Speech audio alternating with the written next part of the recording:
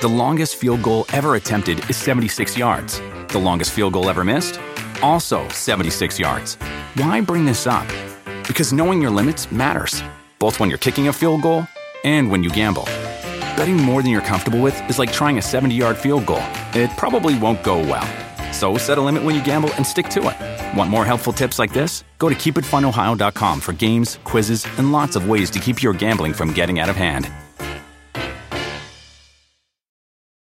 Do you want a beautiful lawn? Enter TruGreen, the easiest way to get a great lawn. Just water and mow, and they'll do the rest. Weed control, fertilization, aeration, and more. TruGreen is the official lawn care treatment provider of the PGA Tour, and they have a verified best price, which guarantees you the lowest price with no compromise on quality. You do you. Let TruGreen do your lawn care. Visit TruGreen.com, TruGreen.com, to get the best lawn at the best price with the best people. Guaranteed.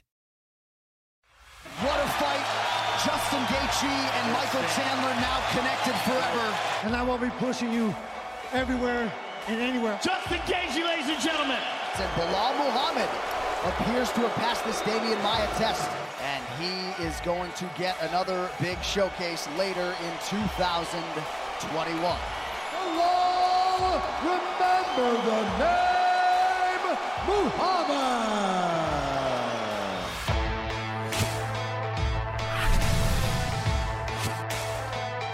Welcome to UFC Unfiltered. Please tell me that's on video. I've never been happier. I'm made for a fucking podcast. We're dangerous. Listen to me, we're out of here.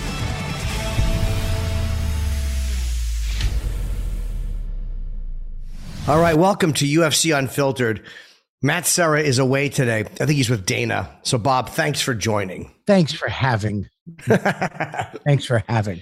I came. I'm really running late today. I got people outside fixing stuff, and I just there was traffic, and I'm late. So we're gonna have. Did you watch the fights? Did you see the Gaethje Michael Chandler fight? I was actually at Skankfest, and I was scheduled to go on stage late, and I begged somebody to go on before me, and so I could take her for Kim Conant.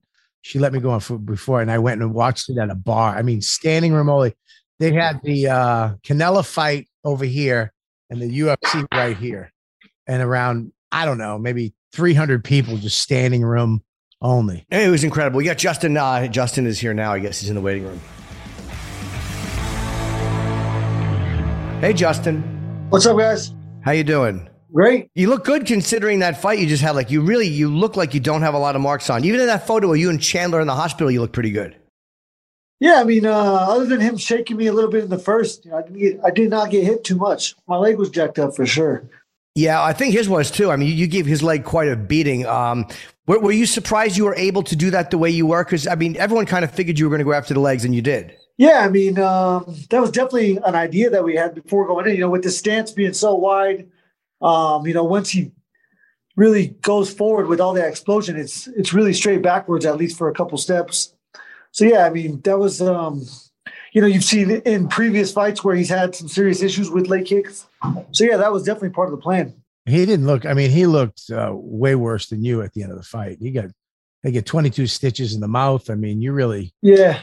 Those numbers they put up for strike counts are absolute bullshit. Absolute bullshit. They don't paint a picture of anything. The announcers use it to, as a tool to kind of keep the fight fans interested or intrigued, but those numbers are absolute bullshit. He didn't hit me much after the first round at all, other than when the ref, got me hit one time.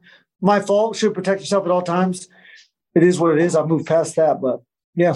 What was his power compared to what you were expecting? Because he's definitely he's good on his feet, and he's obviously very strong. We saw what he did to Dan Hooker, who is certainly better than that fight showed. What was his power? What you expected? Was it not quite as much, or was it more? I mean, how fast he was surprising. That's always going to be, when you don't see something like that, and then it's right there in front of you. I mean, it was fast. The first round specifically was really fast. The shots that he hit me with, no, not one shot that I felt like. Again, the one shot where my legs got kind of funky, I didn't feel like I got hit hard. It was weird. It was just like a split second of, loss of something, and then it was immediately back to normal. So the shot was hard, but it wasn't extra hard. It was perfectly placed. Right, but you felt like you weren't in any danger. Maybe it looked worse to us than it actually felt to you. Yeah, I mean, I never felt in danger at all. Was it weird to have your coach? I mean, your coach had so many fighters on that card, and you guys all won. Was it weird to have your coach, not be just you, focusing on just you, having to go around everywhere? I fought first, so it really nothing changed when it came to how we approached my fight. The only thing that changed is how he approached the fights after, because he had to come back, change his clothes, and really worry about the next two athletes. So going first, it kind of made it normal. Did you you guys swapped with Chito Vera Frankie, right? That was you guys just kind of flip flop. Was there a reason for that? Yeah, I mean, as soon as this fight got announced, myself, Kamaru, and Trevor were told our manager, Ali Abdelaziz, that, we couldn't go back to back to back to start working on this. And yeah, I think, I don't know how far before we found out, but we certainly knew when they announced it. Okay. Yeah. Because it didn't really, as a fan, it didn't matter. You watched that fight. It didn't change anything for you either, I take it, right? There was no change in mentality or any of that stuff. No. All it did is help my coach. He if it was back to back to back, he has to tape all of our hands, and then I go out and fight. He rushes back, goes out with Rose. And so for an hour and 20 minutes or an hour and 30 minutes, he is not with Kamaru at all. And so that would have been the case. And that was why we had to change it. Wow. That's funny. That didn't even occur to me. I thought it had something to do with the UFC. Frankie and Marlon was a great fight. Too. So I was like, maybe they just wanted to start with this because people are talking about fight of the year. I mean, you seem to be really comfortable in those like close, just slugging it out. Like you seem to be really, really comfortable in those situations. Yeah, it doesn't make sense, but it is the most peaceful that I've ever been by far. Like I am so relaxed and just, God, I have control of everything, Flying on an airplane, I can't relax because I have no control if we're going to crash. Riding the passenger seat of a vehicle, I don't have control. In that cage, I have control. So, I'm just so relaxed. That's interesting. I get really jittery, and it's gotten worse since after the pandemic. So I didn't fly for so long, but I've gotten really shitty in turbulence and in bumps. So you're an uncomfortable flyer? Yeah. I mean, yeah, Xanax helps for sure. But, just flying, floating through the air with 200 other people in a big metal tube, It's super safe. The statistics are there, but I don't know. Something about my rationalization tells me I'm not safe. And when you're in those moments, you said you feel like really peaceful. You're able just to block everything else out and you're only seeing and feeling what's happening in front of you. Are you like having like a lot of conscious thoughts or is it all mostly reaction? Yeah, I didn't have one conscious thought. I didn't hear the crowd one time. Yeah, just complete serenity and peace.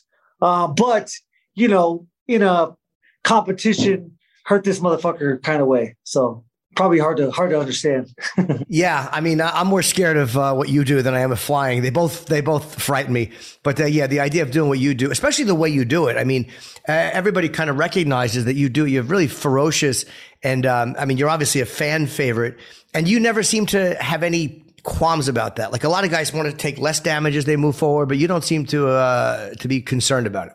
Yeah, I mean, since I fought Dustin Poirier in the fights, I've probably been in there almost 60 minutes of fight time. And, the one shot from Tony Ferguson, the 3 shots in the first round from Michael Chandler are the only shots that I see that I have taken since that Dustin Poirier fight. That's not to say that practice isn't harder, but it is what it is.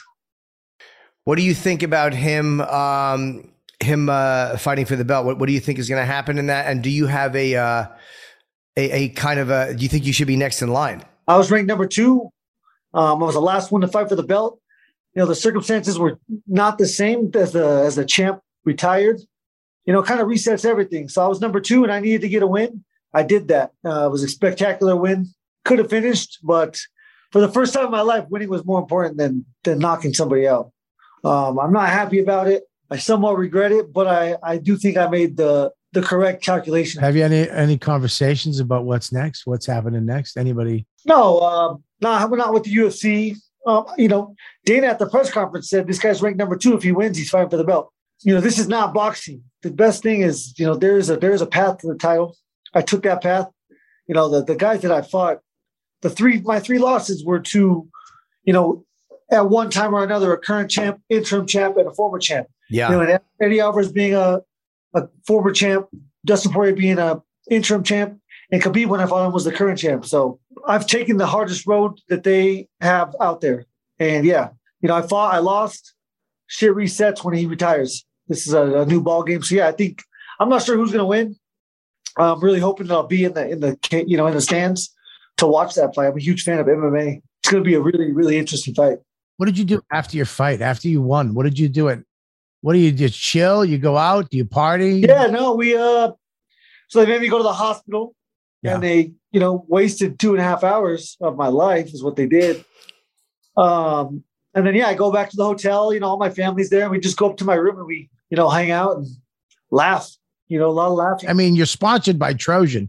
I mean, I got I saw your Twitter. You literally had a duffel bag of Trojans. You had all the sizes except mine. The slim and sassy. In your I got my mom there, my sister, my family. So that is so much more important to me than going to try to score some pussy at night. Yeah. And you said too that you wanted the knockout and you got the decision. You were just fighting for a win. But I mean, again, I would never have noticed that by the way you were fighting. It looked like you were trying to. So it wasn't just like specifically, let's get a win only. It was there's a constant risk assessment that's going on, and the power that he presented and the choices that he was making, didn't allow that factor to go down enough for me to capitalize on it. And yeah, the choice being, his choice to not go away. He had made a choice after the first round or halfway through the second that no matter what, he was going to be ready for the firefight. And, he understood how much danger he was in. So there was never a spot where I could catch him relaxed, which you need to do to knock somebody out. Have you had that before where you felt like you pressed for a win and it cost you? Where it was something like you were in a good shape and then you pressed a little harder because you wanted the knockout, I should say. And where you took damage because of it? Yeah, I would say that my first two losses to Eddie Alvarez and Dustin Poirier were very similar in that way. For one, I hadn't understood what I was doing or why I was doing it. Now I have a much better understanding of what and why and how. But yeah, back then it was just, let's see who's tougher. I thought from day one that's all this game was let's see who's tougher. But yeah, this last fight really opened my eyes to, how skill-based it is. And I think Khabib has been kind of lobbying for Makhachev to fight for the title, maybe because obviously they're close. And how do you feel about that? And do you think, obviously Dana said you're number 2, you're going to get the shot. What do you think? Yeah, I think it's awesome. I mean, if you're not using your friends to better yourself, then, as a group, you guys are fucking up. That's his job. I still do not believe that was him writing those messages. It was way too proper of English. Not ever once in the history of his. And then people want to say it was Ali Abdelaziz. Like, he has much less chance of writing a proper sentence in this form than even Khabib does. So it wasn't either one of them. If I had to guess, I would say it was Rizvan Magomedov, the dude that helps Ali with the Russian dudes. And when you read something like that, do you kind of go like, hey, this is all just a part of it? Or is there a little party that's like, hey, what the fuck, man? I mean, I deserve the next shot, and it's kind of insulting. Yeah, I mean, I really shouldn't even reply because it doesn't fucking matter what they think. At the end of the day, that dude Makhachev fought number 14, went to number 5, and fought a late replacement, Dan Hooker. It wasn't Dan Hooker on a full camp. It does not count as much, but it's still, I'll give him, it's 2, top 15 guys, none in the top 5, only 1 in the top 10. That's not how this shit works. Do your fucking job, fight these guys. Beneil Dariush is right here, and I like the dude. He's my friend, so that's why, you're not just going to jump over this man and expect to get a title shot whenever number 3 guy is Beneil Dariush. Handle that. So you think him against Beneil would be the fight? It makes sense. That's when it comes to shit that makes sense. That'd be it. If Poirier wins, let's say Poirier takes the title from Oliveira, you've lost to Dustin. This would be the first time I'm guessing that you've had a rematch, unless you did it in the. Is there any type of a mental thing for that or no? How would you think you'd feel about that, being that you lost one to him? I mean, when I take myself back to that night in Arizona, after that fight, I was outside. I took 200-300 pictures with fans. I was out at the bar hanging out. I'm from Arizona, so all my friends and family were there. So at that point, I went out, to a bar, took a shit ton of pictures. And yeah, that's not where Dustin Poirier is or was. So there's nothing from that night that terrifies me to relive.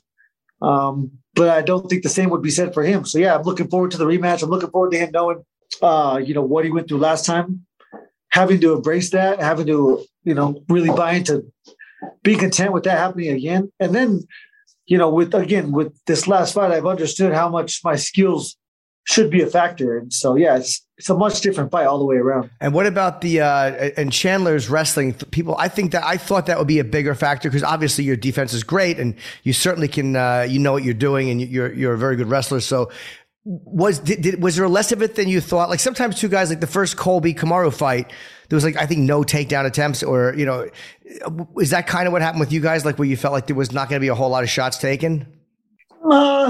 I mean, I don't go into any fight with too many preconceived notions on things that will or won't happen.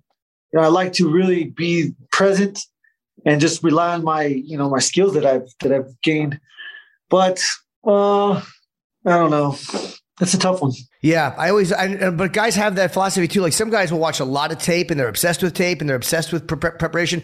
And other guys just watch very little and say, I don't want to have a preconceived notion because then I'm going to wind up doing something, anticipating something that's not coming. If you only have a plan A and plan B and then those fail, like what is your options? You kind of put yourself up against the wall or in a hole. From that first second, you have to be perfect for 15 or 25 minutes. And that's really not a lot of time in theory.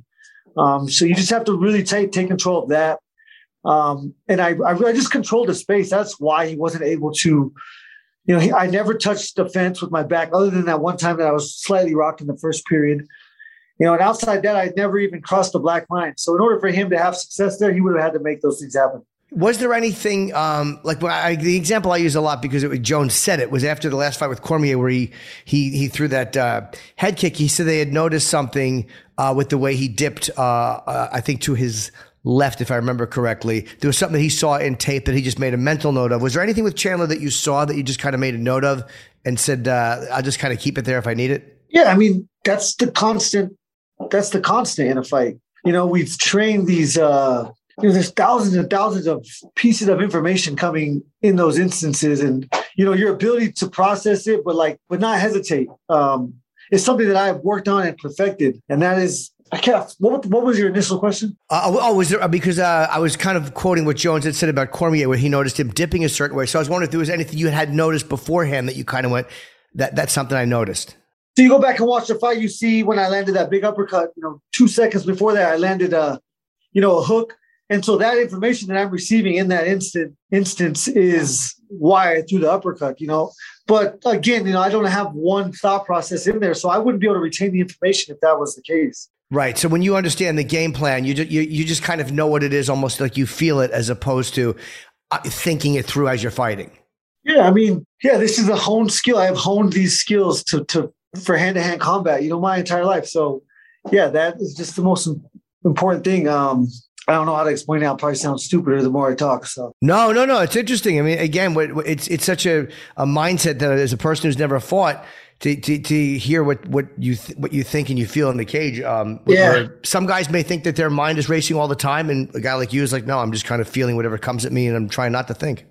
I mean, for me, it's going to a primal instinct spot. As humans, it's natural to eat, sleep, drink, fuck, and fight. Like those are natural. And not too long ago, we had to fuck to eat, sleep, drink, and all that shit comfortably. And I think it is in us. I think you see mama bear instincts. You see people lifting cars off of people that are in desperate situations.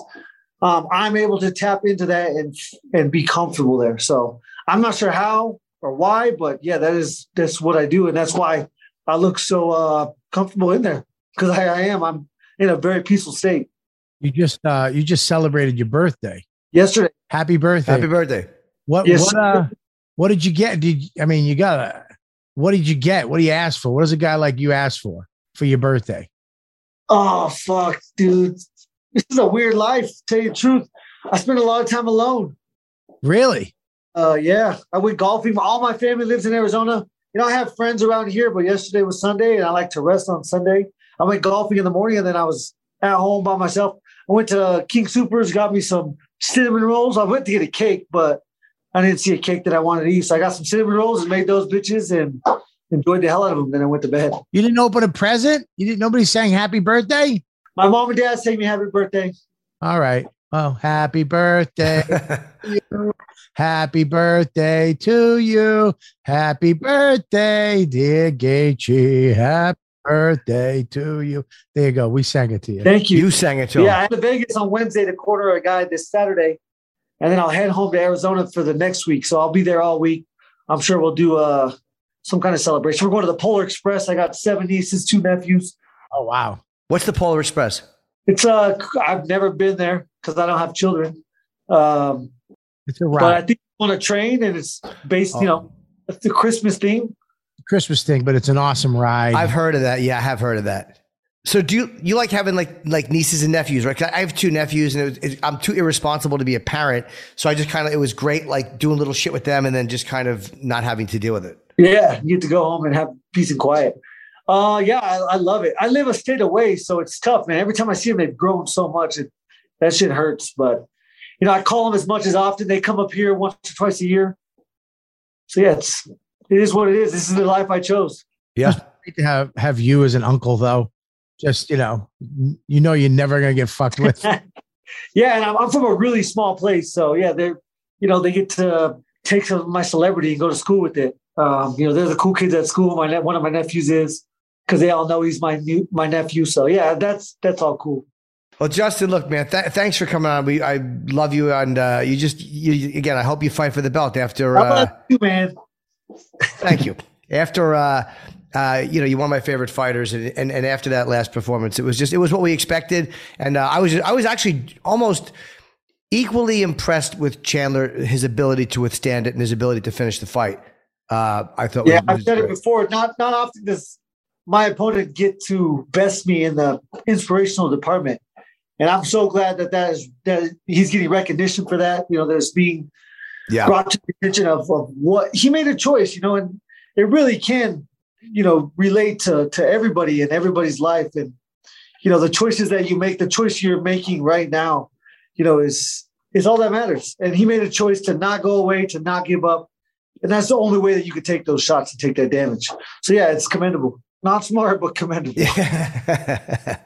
Really great. I was in a bar in Houston, and the place was going fucking ballistic during the fight. So yeah, those are my favorite stories, man. I had a chef this fight, and she had never watched the MMA fight. At some point, I said Conor McGregor versus Floyd Mayweather, and she's like, "I know Floyd Mayweather, but I've never heard of the other guy." I was like, "That's awesome." I love that you have no interest in any of this. Just help me with my nutrition. But I told her when I win, if there was a satellite from space, there's like just one quick ray of energy. And that's why I fight. That's the main reason I fight, is to make people feel that feeling. And I know that my fights do that to people. When I see a fight like mine, you want to go home and watch that shit. It's like, what the fuck is wrong with these guys? Yeah. But it's so fun. Yeah, and even in the losses, and again, like we just said about Chandler, there was never anything other than respect. And like, this is a guy I would watch fight once a week if he could fight once a week. Like, it's just every fight you're in is a great fight, and I can't wait to see you fight either Poirier or Oliveira. I mean, whoever you fight, I'll look forward to that, man. And have a great holiday. It's always good talking to you. Yes, sir. You guys as well. Have a good one.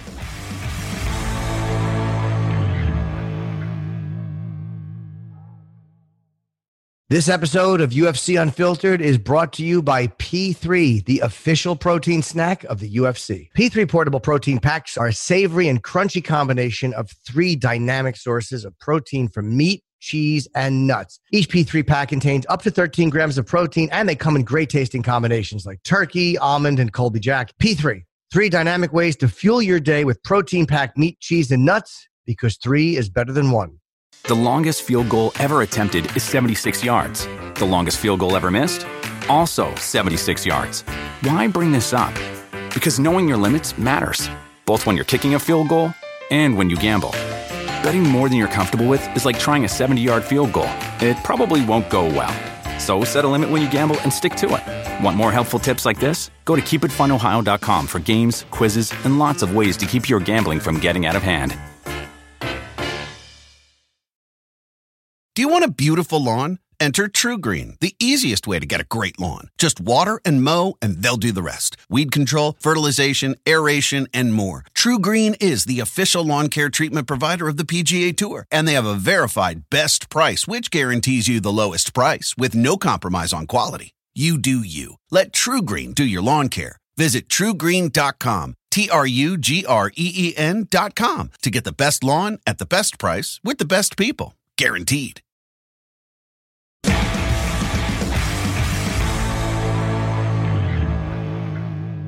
You say I love you? No, but what I meant to say was I love you as a fighter, not I love you. Like I know him through interviewing him. I love you as a fighter, but I just got sidetracked. I'm kidding. You're right though. It was weird because I don't know him like that, but I was trying to say I love you as a fighter, but to say I love you sound like we're that close. It's just weird. Oh, it just came out. I was like, I love you. It was like I would say it to Dawn. No, I didn't mean that. Yeah. And I'm glad he didn't say it back because I would have had to leave this car. I would have had to hang up. He did say it back. Yeah, but did he go, not like you, not I love you. Well, I love you as a fight. I was just say like in his fights. Yeah, you're right. It just didn't come out right. You said, I love you too, man. He did it the right way. I love you too, man. Yeah. He probably thinks that guy's weird. Why would he say that? I just didn't finish my thought. I start thoughts and I don't finish them. Well, it's funny that you said the Polar Express because you don't have kids and you're like, what's that? It's it's just a kid ride. It's very funny. But isn't it better that I didn't know what it is? Like, isn't that shows you that I have any interest in kids stuff? I don't know what the Polar Express is. Yeah, if you were like, oh, I have season passes, it would have been a concern. But yeah, his fight, it was fucking amazing. I haven't seen you in a while, Bob. I have not seen you. Yeah, I've been, I don't know, you're on the road. I'm on the road. I know. You gotta come up. You coming for Thanksgiving? I think I'm not. I think I'm going to see my family. Maybe I can come up later that night. I got to see my parents though. Ooh, I know. They don't like you. I know they don't, but I still have to see them. Max misses you. I miss Max too, but my parents have a few things in the will I may have my eye on. Oh, so I don't want to. What, a house in Jersey? Yeah, a few stamps. Fucking. Oh, come on. You got to come up. Will you come up for dinner? I'll come up after dinner. I got to see my parents, but I will come up after dinner. I was so funny. I'm at the Skank Fest, which it was sad that you weren't there. I had a makeup date at Caroline's from like a year and a half ago. That was the date they gave me. Should have canceled. I know. I wish I could have. It was amazing, but I'm standing in front of the venue. It's all fans. When you go to a festival, a lot of times it's, some of your fans, but a lot of other people that are there to see other people. Sure. But this thing is just they know us. Right. And kid comes up, he goes, where's Doug? So annoying. So annoying. And I got him so bad. I go, he just went inside and did a set. He's like, what? I go, he's on stage right now, dude. He's like, you're lying. I go, buddy, whatever. He just went on stage and I've never seen a grown man run into a venue for a person that doesn't exist. And he came out a half hour later, very disappointed. That's good. That does make me happy. That not only that he wanted to see it, but that you lied. And then part 3 is that I wasn't there to give it to him. That makes me happy. A lot of Doug Bell shirts at the festival, to be honest. Oh, were they really? Oh, good. The big Doug Bell head really just stands out, doesn't it? Yeah, it's almost offensive. It's almost vulgar in its aggression. Yeah, I agree. I would hate that too. It feels like a warning. Yeah. When you see somebody wearing the Doug Bell, just the head shirt, it's like a warning. It's like there's something off with this guy. Like cross the street. He has good taste in jokes. He has good taste in jokes. Hey, did you see Yair Rodriguez, Max Holloway? That fight was really fucking good. And when Max won unanimous decision, but Jesus Christ, was that a competitive fight. It was great too at the end when he ran out to the ambulance. Right? Did you see that? No, I did not. I watched the his interview in the Octagon, but no, I didn't. Yeah, I just love that fighters are just. I mean, I wish I would have had that manly thing in me. You know, if I just got into a fight, not that thing. I wish I had a manly thing in me. How about me asking Trojan thing, Jew? You should go. I was with my fam. No. I actually thought Justin was married, so. I did too. No, I didn't want, not the man. I just don't have, if I got into a fight, I would be looking for sympathy. You know, I'd just be like, oh, can you hand me that? I just have people do stuff to me. This guy runs out. The other guy's in the ambulance. They're just giving each other high fives. Yeah. Get out of each other. It's such a, just honorable people, you know, human beings. These fighters are. Yeah. I mean, that was a great fucking fight. I like Yair Rodriguez. He hasn't fought in like 2 years. Yeah. It was a great fight. Max is awesome. I love Max. Yeah, I do too. I thought he won at least one of those Volkanovski fights. All right. We got Bilal Muhammad ready to go. Awesome. Everybody's on time today. Like exactly on time.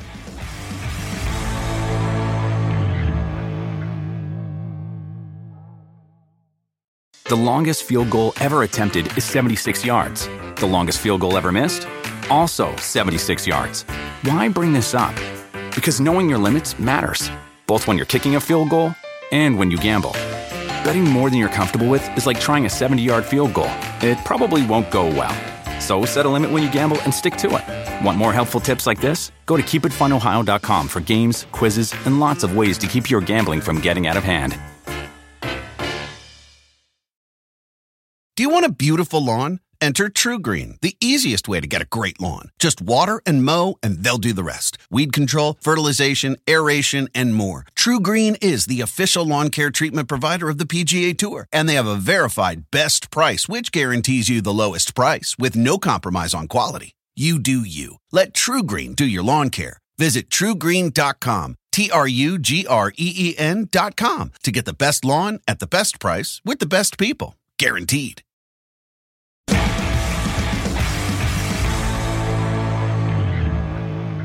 Hey, man, how you doing? Hey, what's up, bro? Doing okay. How's life? Good. You know, I just got finished working out.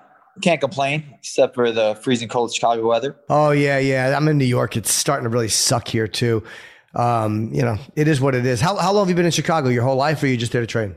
Yeah, I've been here in Chicago my whole life. Born and raised here. But I just came back from Vegas on Sunday working over there the desk. So it's like going from 80 degrees now in Chicago. It just started flurrying right now. So I'm like, oh, my God, here we go.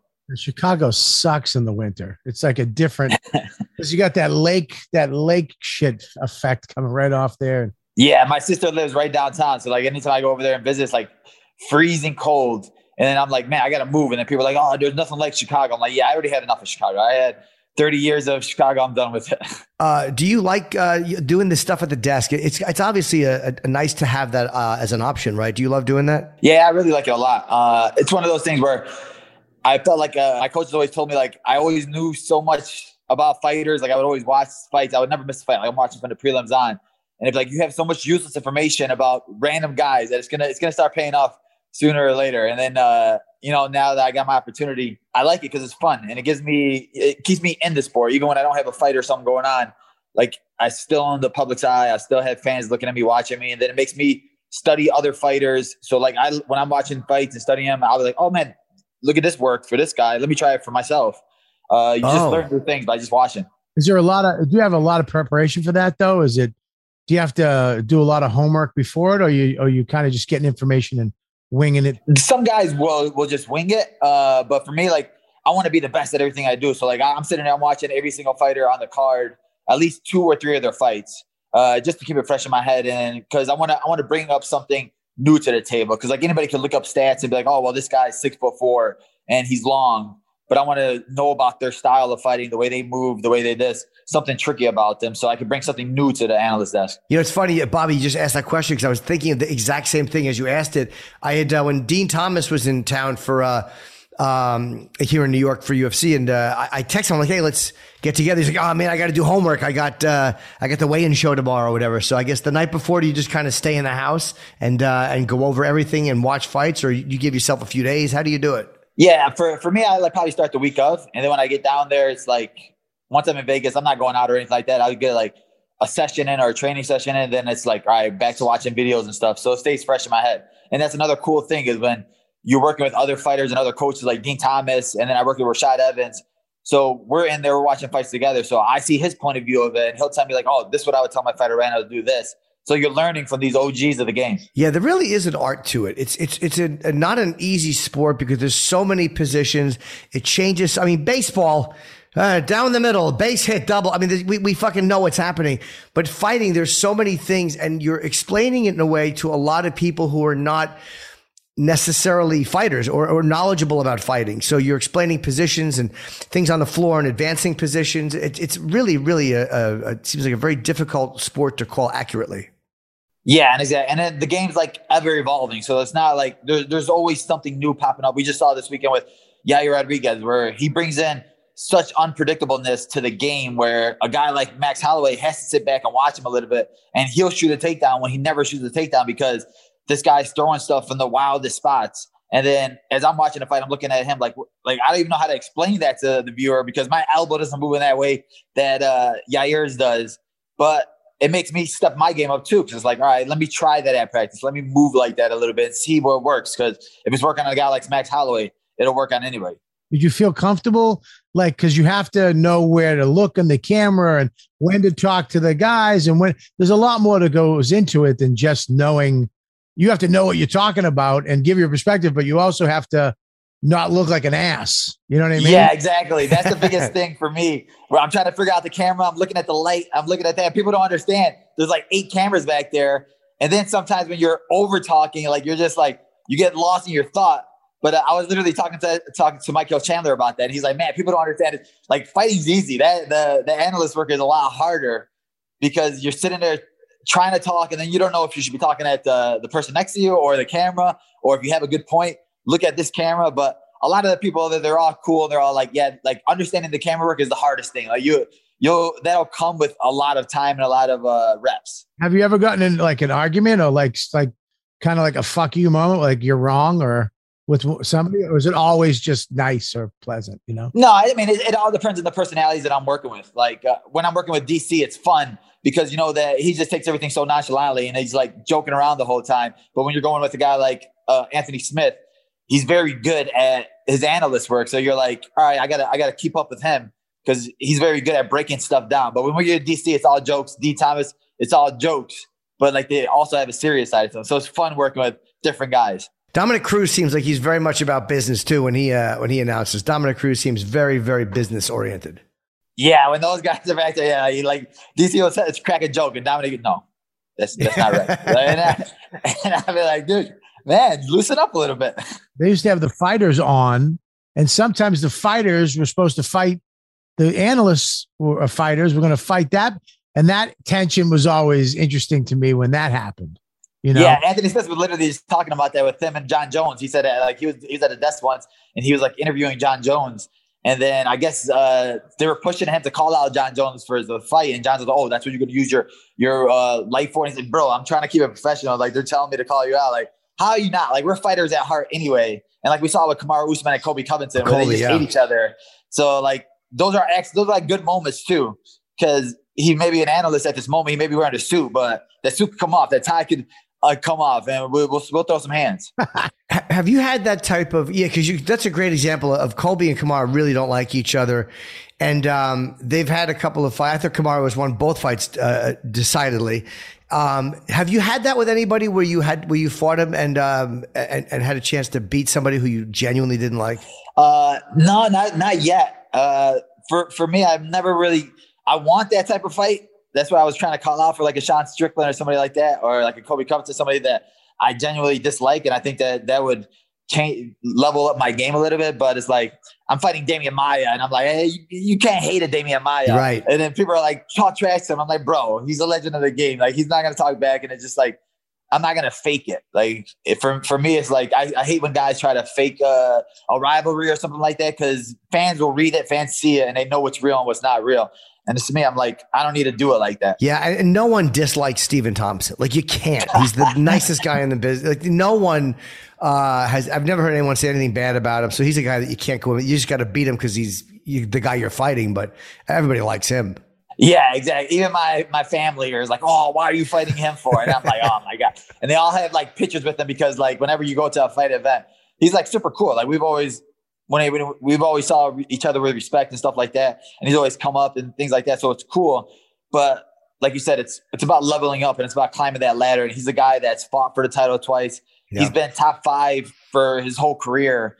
And he's that next level guy where, if you could beat him, that's the best striker in the division. I think he's the hardest guy to fight in the division as well. I mean, everybody's talking about the new boogeyman, Khamzat Chimaev, and saying, "Oh, everybody's afraid to fight him." I don't think so. Like, he's an easy guy to train for because he has good wrestling and his striking. There's nothing out of the ordinary about it. Like you have a million guys in a room that look exactly like him and fight like him. For Stephen Thompson, there's a specific style you have to train for. He's a specialist in striking, a specialist in movement, a specialist in karate. So it's a different type of training and it's a different type of thought process when you're training for a guy like that. And even if you train for a guy like that, the fact is he just doesn't get tired. Like he'll do that for 25 minutes, that side to side bouncing movement. And I've seen guys everyone kind of knows this is how he moves, but it's impossible almost to replicate the way you would need it to for it to translate into a 25-minute fight. Exactly. And that's the thing where it's like a lot of the guys lose to him because they're too busy watching him. They're looking at him. They're seeing what he's doing. And then all of a sudden the round's over after he hits you 25 times. And you're like, all right, well, next round I'm going to pick it up again. And then all of a sudden he's standing in front of you doing that movement again. And you're watching and watching and watching. And then you don't start realizing that you need to start putting your foot on the gas until it's the third round. We saw his last fight. The only guy that ever went in there with a mindset of shooting on him was Gilbert Burns. Other than that, everybody else was in there playing his game of striking and going the touch for touch with him. And you can't do that with a guy like Stephen Wonderboy Thompson. Yeah, he seems like he's kind of hard to cut the cage off on too. Like, a guy's moving like that, you maybe want to cut the cage, but he just seems like, if you try to cut the cage, he'll just go the other way. Yeah, he's like I said, he's a specialist in movement, and there's not a lot of guys like that. You could say he's specialist in karate, but like his movement's next level too. And the way that he moves laterally, there's not a lot of guys that know how to move like that, and he does it effortlessly. Like you said, he don't get tired. Yeah. And what do you think of the top of the division? What do you think of? Obviously, I'm sure you watched Kamaru and Colby. And Kamaru, I think he's a little frustrated. He feels like he doesn't get the respect he deserves, and he really should be considered one of the best, if not the best, pound for pound fighters right now. And what do you think about that? Yeah, I don't know how you can't respect a guy like Kamaru. He's getting better every single fight, and he's a champion that's active. A lot of these guys will sit out for full years. This guy's fighting every guy they put in front of him. I know people are saying, well, Masvidal didn't deserve that. Well, Masvidal stepped up in 6 days, and he took that fight on 6 days' notice. So I think he did deserve that fight, and the rematch made sense at the time. So, and the fact that a guy that's never been knocked out before like that, Usman knocked him out. A guy like Gilbert Burns, who hasn't been his last 10 fights, he hasn't looked as good as that. And then all of a sudden he gets knocked out again, even though Kamaru got rocked in that fight, but he showed the heart of a champion, leveled up, got smart again. And then the second fight with Kobe, I feel like he rocked Kobe early, and I think he thought he was going to finish him because of his other 2 fights like that. So I think he got a little bit tired in the 4th and 5th round, but still, heart of a champion shows that he beat him way easier than he did the first fight, I think. Yeah, I think so too. And Leon Edwards, you had that fight with him, the eye poke. It was obviously an accident, but I'm sure very frustrating for you. Are you irritated that you're not getting a second go at Leon? Yeah, very irritated. Like I said, it was like when I was talking about the Masvidal fight. He took that fight on 6 days' notice. So I think he earned that rematch with Usman. But for me, I took that fight on 2 weeks' notice after a fight. And then he's the one who committed the foul. It was on his end. I got eye poked, and I understand him. All right, taking an Nate Diaz fight, blah blah blah, whatever. That's a big money fight. But even this fight right here, I was asking for this one when Masvidal pulled out. Still December 4th, I would have took this fight too. And I just feel like it made sense for me to get that fight. I know he's trying to say that he wants to wait and wait for the title fight, but Usman said he's going to take some time to sit with his daughter, and a lot of stuff happens in between those months, and it's all about momentum in this game. So like, if I beat Stephen Wonderboy Thompson top 5, that's a way bigger win than Leon's win against Nate Diaz. So, and then like I said, you still got other guys coming up. Chimaev, they're waiting for anything for it to happen with him. If he gets one more win, they're going to try to push him to that title fight easily next, especially if they're going to give him a guy like Gilbert Burns, which I think is a great matchup. Yeah. But if he ends up winning that fight, there's no way that they're not going to let him skip the line in front of Leon. Yeah, it seems that way. And then we just had Gaethje on. He was saying that there's a clear path with UFC as opposed to boxing to the title. But at times there is a weird workaround. Like if a guy has a couple of really impressive wins, a lot of times they'll jump one or two spots, which we've seen before. Yeah, like I said, the game's all about hype. It's all about who's going to sell at that moment.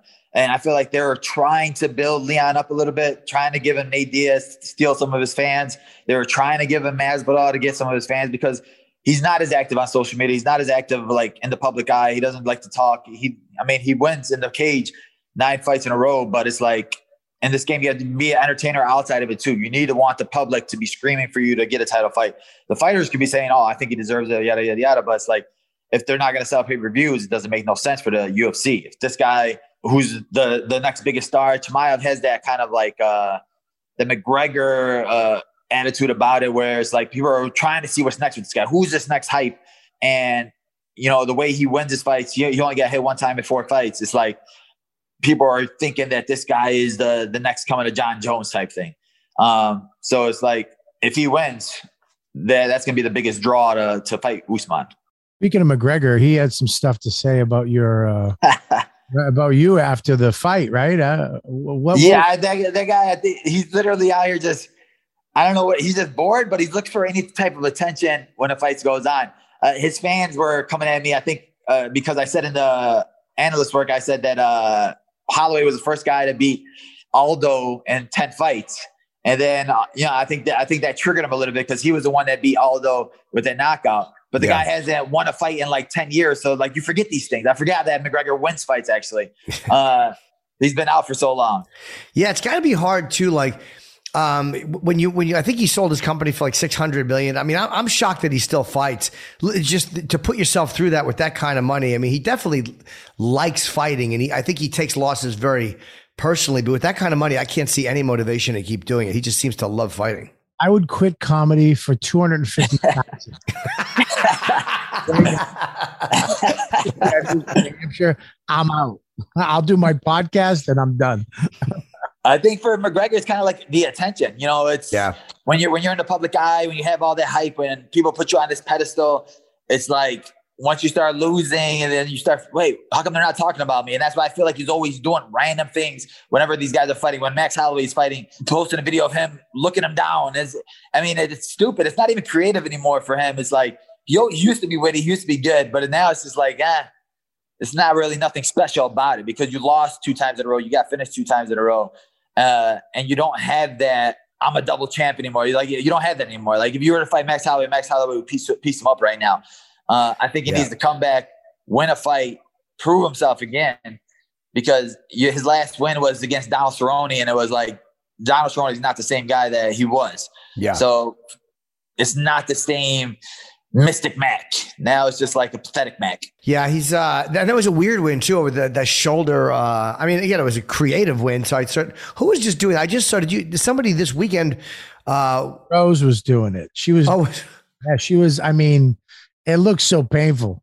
That's one of those things where it's been happening for forever, but it's like because McGregor did it, it was like he gets all the attention for it. But that's one of those shots where it's a sport where you try to be creative with any type of your limbs to hit him with. So the shoulder strikes have been handling a lot, and they hurt. It hurts, right? Where and that I mean, what does that hurt as much as a punch? No, because it's like. It doesn't. It just surprises you because you're there, and then it's like the thing that you don't expect. That's what hurts you the most. So It's like when you just get hit with a shoulder, you're like, "What the heck? Where the heck did that come from right now?" So to catch you in weird spots, like McGregor's, I think it caught Cerrone in the nose. So when you get hit directly in the nose, that rocks you a little bit. And weren't they in the center of the octagon too? If I'm remembering correctly, that seems like it'd be something more effective up against the cage. But that was, I think, maybe in the center of the octagon, if I'm remembering right. Yeah, it was center of octagon because Cerrone was sitting there trying to hold on to his wrist a little bit, and he wasn't doing much from there. I think Cerrone, McGregor came out super hard, caught him with a left punch, and then Cerrone, I felt was like a little bit rocked, so he was trying to hold on a little bit, and then McGregor just started popping him with that. All right, well, look, good luck against Wonder Boy. That's a great fight, and Lewis Dawkins is a really, really interesting main event too. And we'll talk to you after, Bilal. It's always great having you on, and have a great holiday. I'm sure we'll talk to you early next year, and have a great fight. For sure. Appreciate you guys, man. Thank you again. Yeah, that's a big main event.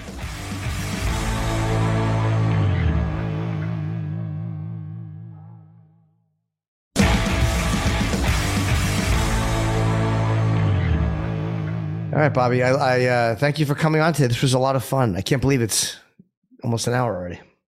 Yeah, that was great. It's good to see you, man. You too, buddy. I'm running out because I'm going to tape. They're doing a documentary on Dice. And he actually mentioned you. Andrew mentioned you. Is it maybe Bobby? Like they got a couple of us just talking about Dice, but he mentioned he loves you. He called me around a month ago at 1 a.m. Yeah, he does that sometimes. Eleanor. And you can't, I mean, it was over an hour, maybe 2. Yeah. And you just listening, laughing. He is one of the funniest human beings. Yeah.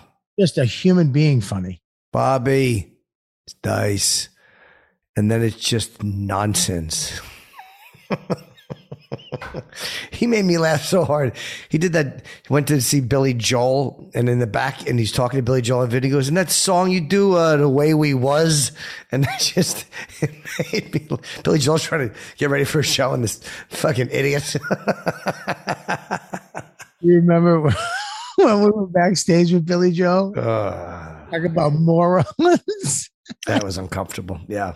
You went, yeah, I'm not really into this music. I'm an Aussie guy, but this, I like it. It's not bad. Yeah, I didn't know what to say. I was nervous, panicking. That's 18 years ago we did that. Dude, I can't believe how time. You know what? It's 18 years. It's nuts, man. It's crazy. I'll see you soon, bud. I miss you a lot, man. And are you in town this weekend or no? No, man. Comedy on Carlson up in Rochester this weekend. Oh yeah, good gig. This weekend at the Bananas in your old neighborhood over there in Hackensack. Hasbrook Heights. Oh, okay. Something like that. But hopefully I'll see you on Thanksgiving. And I love you. I love you. I love you too, man. And thanks, Justin Gaethje, the great Justin Gaethje, and Bilal Muhammad. And see you soon. Bobby, take care, buddy.